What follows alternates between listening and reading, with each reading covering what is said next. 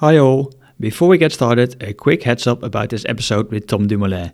The chat with Tom was recorded before the news came out that his teammate Steven Kruijswijk will not be able to participate in this year's Tour de France, and before Team Ineos made its team announcement.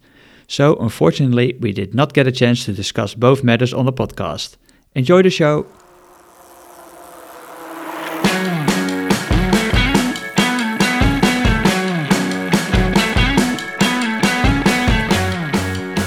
This is Rob Pauw, and today in Turbo Talks we're talking to Tom Dumoulin of Team Jumbo-Visma about the Tour de France.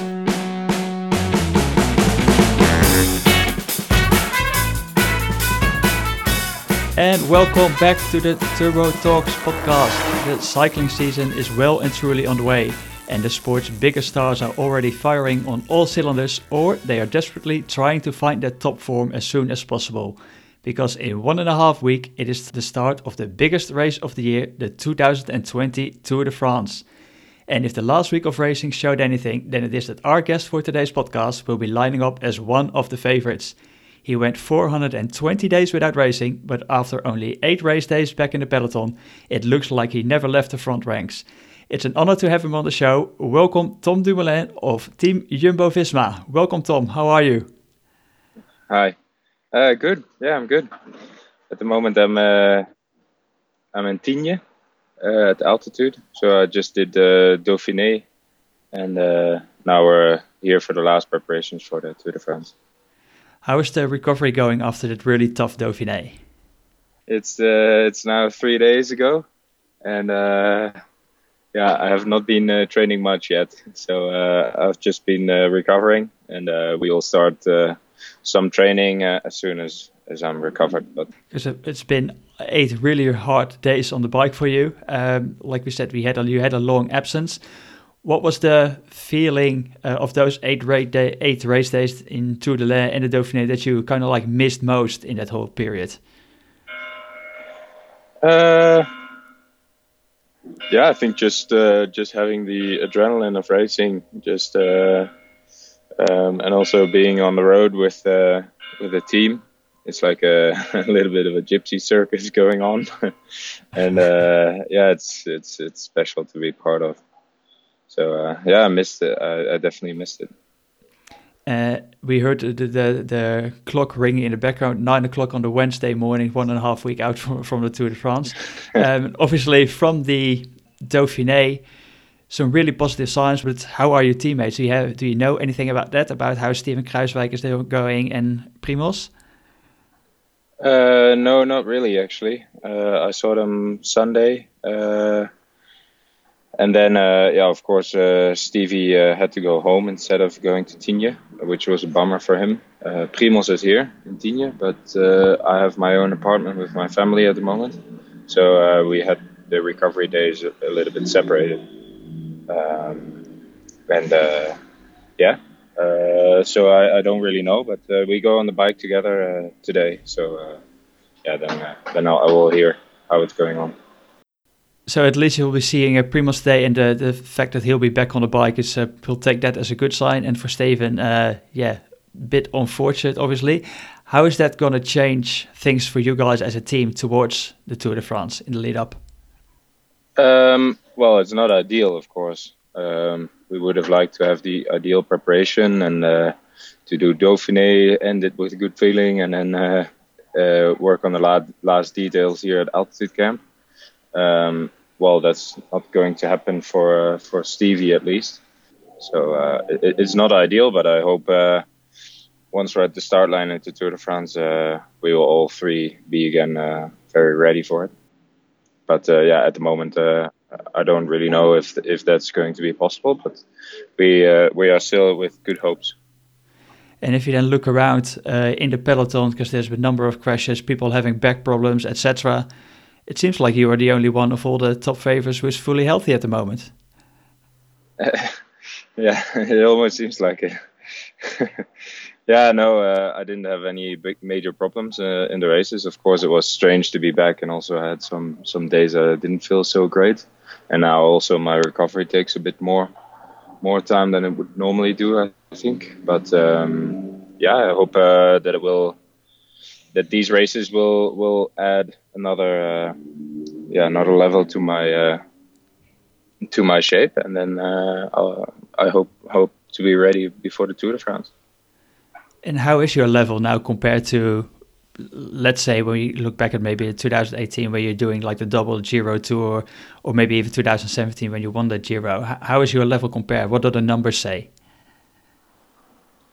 2017-18, I was definitely slightly better than I'm at the moment, but it can quickly change. I mean, it was also not expected that I would be back at that level immediately at the first races.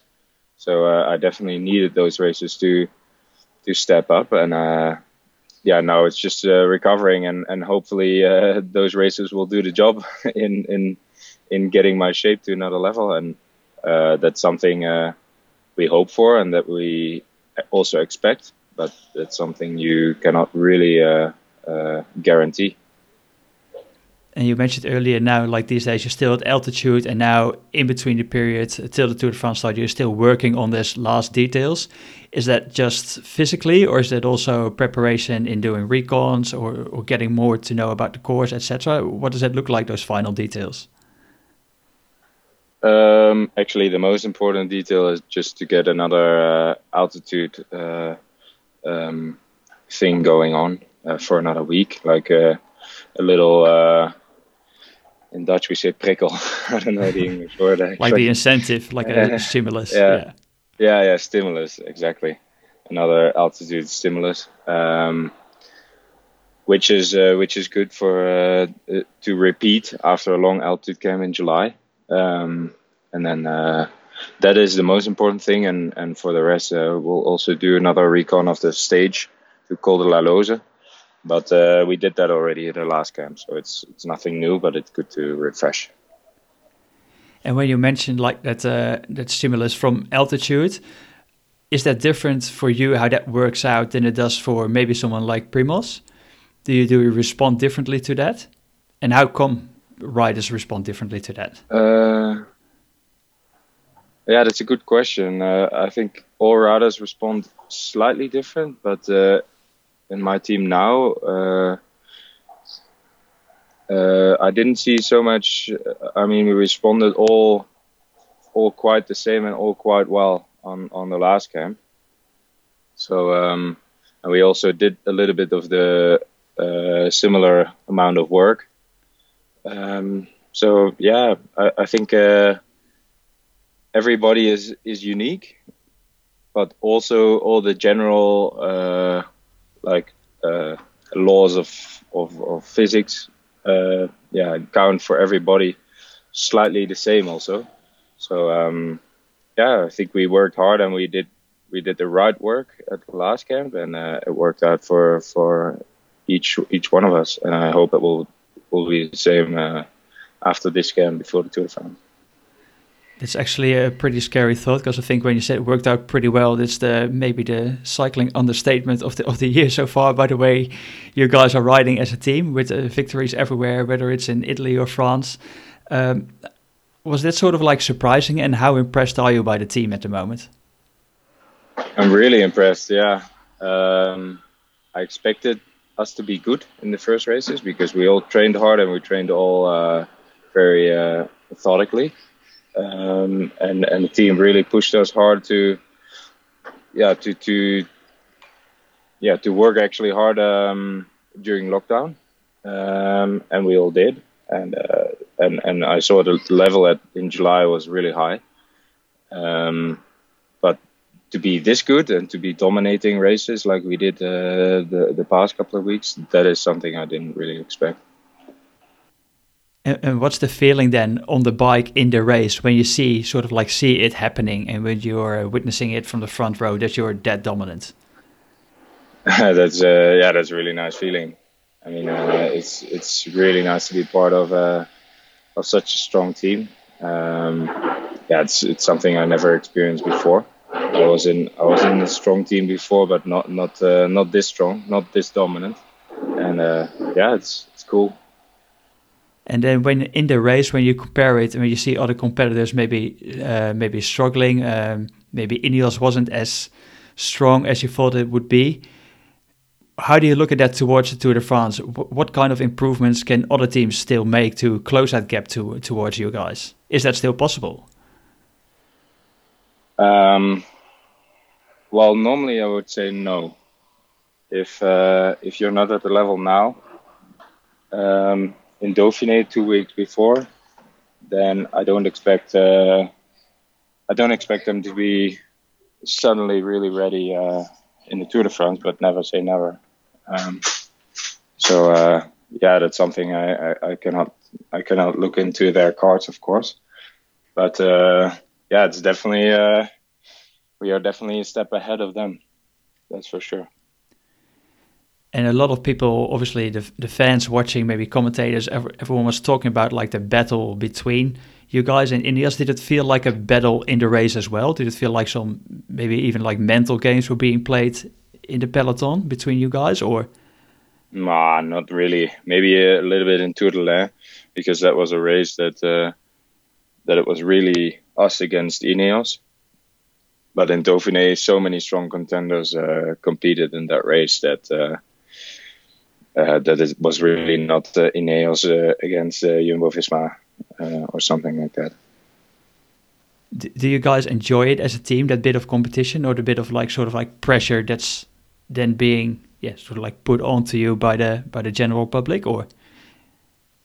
Yeah, definitely. I mean, it's we also see what Sky and Ineos did the last couple of years, and that they won the Tour de France every year, and we really feel a bit like we are their main contenders this year, and yeah, that's of course a nice feeling, and it gives us motivation and energy.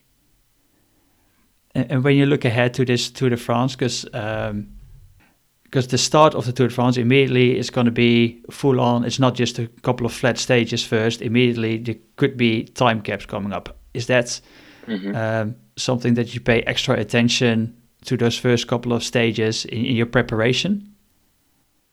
No, not really. I think the weight of the race and the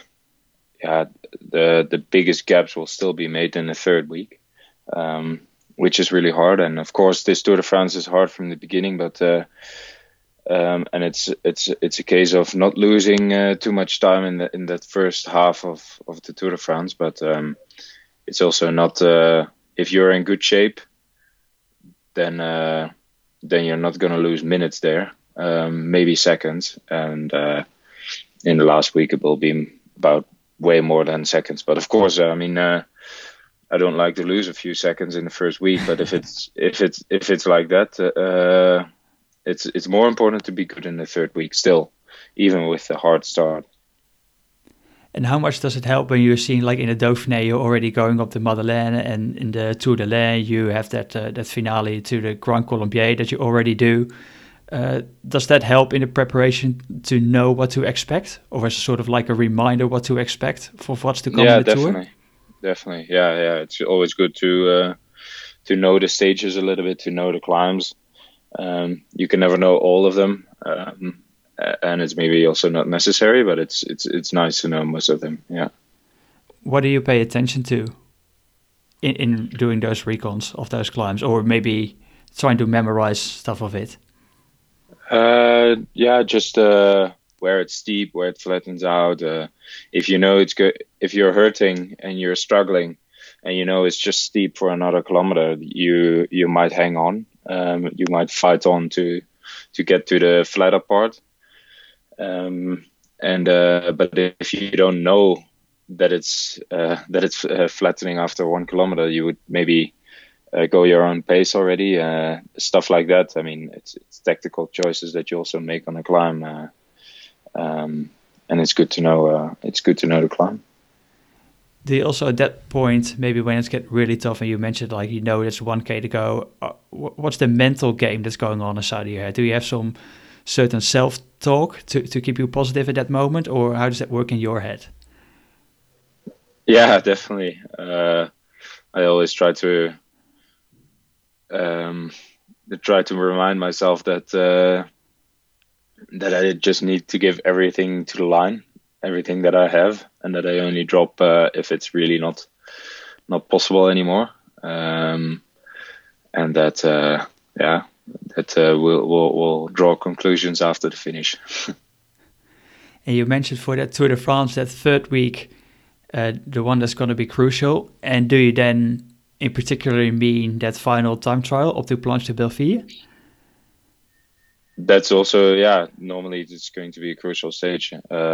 Of course, and nobody knows what the standings in the GC are by then. Maybe it's not crucial at all, and the leader is 4 minutes ahead. But normally it's going to be definitely a crucial day. And it's something that I, of course, really enjoy and like that day. What kind of time differences are still possible to disappear or to make up on a day like that at the end of a 3-week tour and then that time trial? If you're talking between like a good time trialing GC rider having a good day and a bad time trialing GC rider having a bad day, it could mean 2-3 minutes definitely. Yeah. So if you were like 3 minutes behind, let's say randomly Mikel Landa on that Saturday, then Mikel Landa's got a really big problem. No, not necessarily. Normally not, but if he's really tired and I'm really feeling great at that day, then it could still be close. Yes, I think. And you guys already did a recon of that time trial. Is it something that you might even consider, like some people did in the World Championship in Norway, to do a bike swap, to change bikes on the bottom of the climb? There could be an option, yeah. Okay, so you have already thought about that. Yeah, we definitely thought about it, and I think everyone thought, and some will change, some not. I know my decision, but I'm not going to tell you. Okay, I didn't expect it to, but at least it was interesting to hear your thoughts on it anyway. So in these 2 weeks, I think you're kind of like known for being a master at peaking at the right time and kind of like knowing what to do in those weeks in between, like you did in between the Giro and the Tour as well. Is that something that like a secret for you personal? Is that something that you discuss with the team as well to know like what works for you best? Or how did you go about it this time, maybe in a new environment? Actually, I'm having a lot of talks always with my trainer, Mathieu Heijboer, and he's the one making the training schedule and also having most of the knowledge about it. And I also have my feeling, of course. That's things that I still need to listen to my body. That worked in the past. Definitely worked in the past. I was, like you said, most of the times that I wanted to be good, I was good. And I hope it will work out again this year. Okay. We'll trust you on that then, and hopefully that will happen. I want to move on to the Turbo Talks fan question. We always have on the podcast the fan questions coming in for our guest. And obviously with a guest like yourself, a lot of questions coming in via our text and Garmin social channels. And we got a question coming in from @CyclingData, and he wanted to know who's going to be Jumbo's director sportief in the Tour, and how are your experiences with persons? It's actually always 3 or even 4 directeurs sportifs that we have in the Tour de France.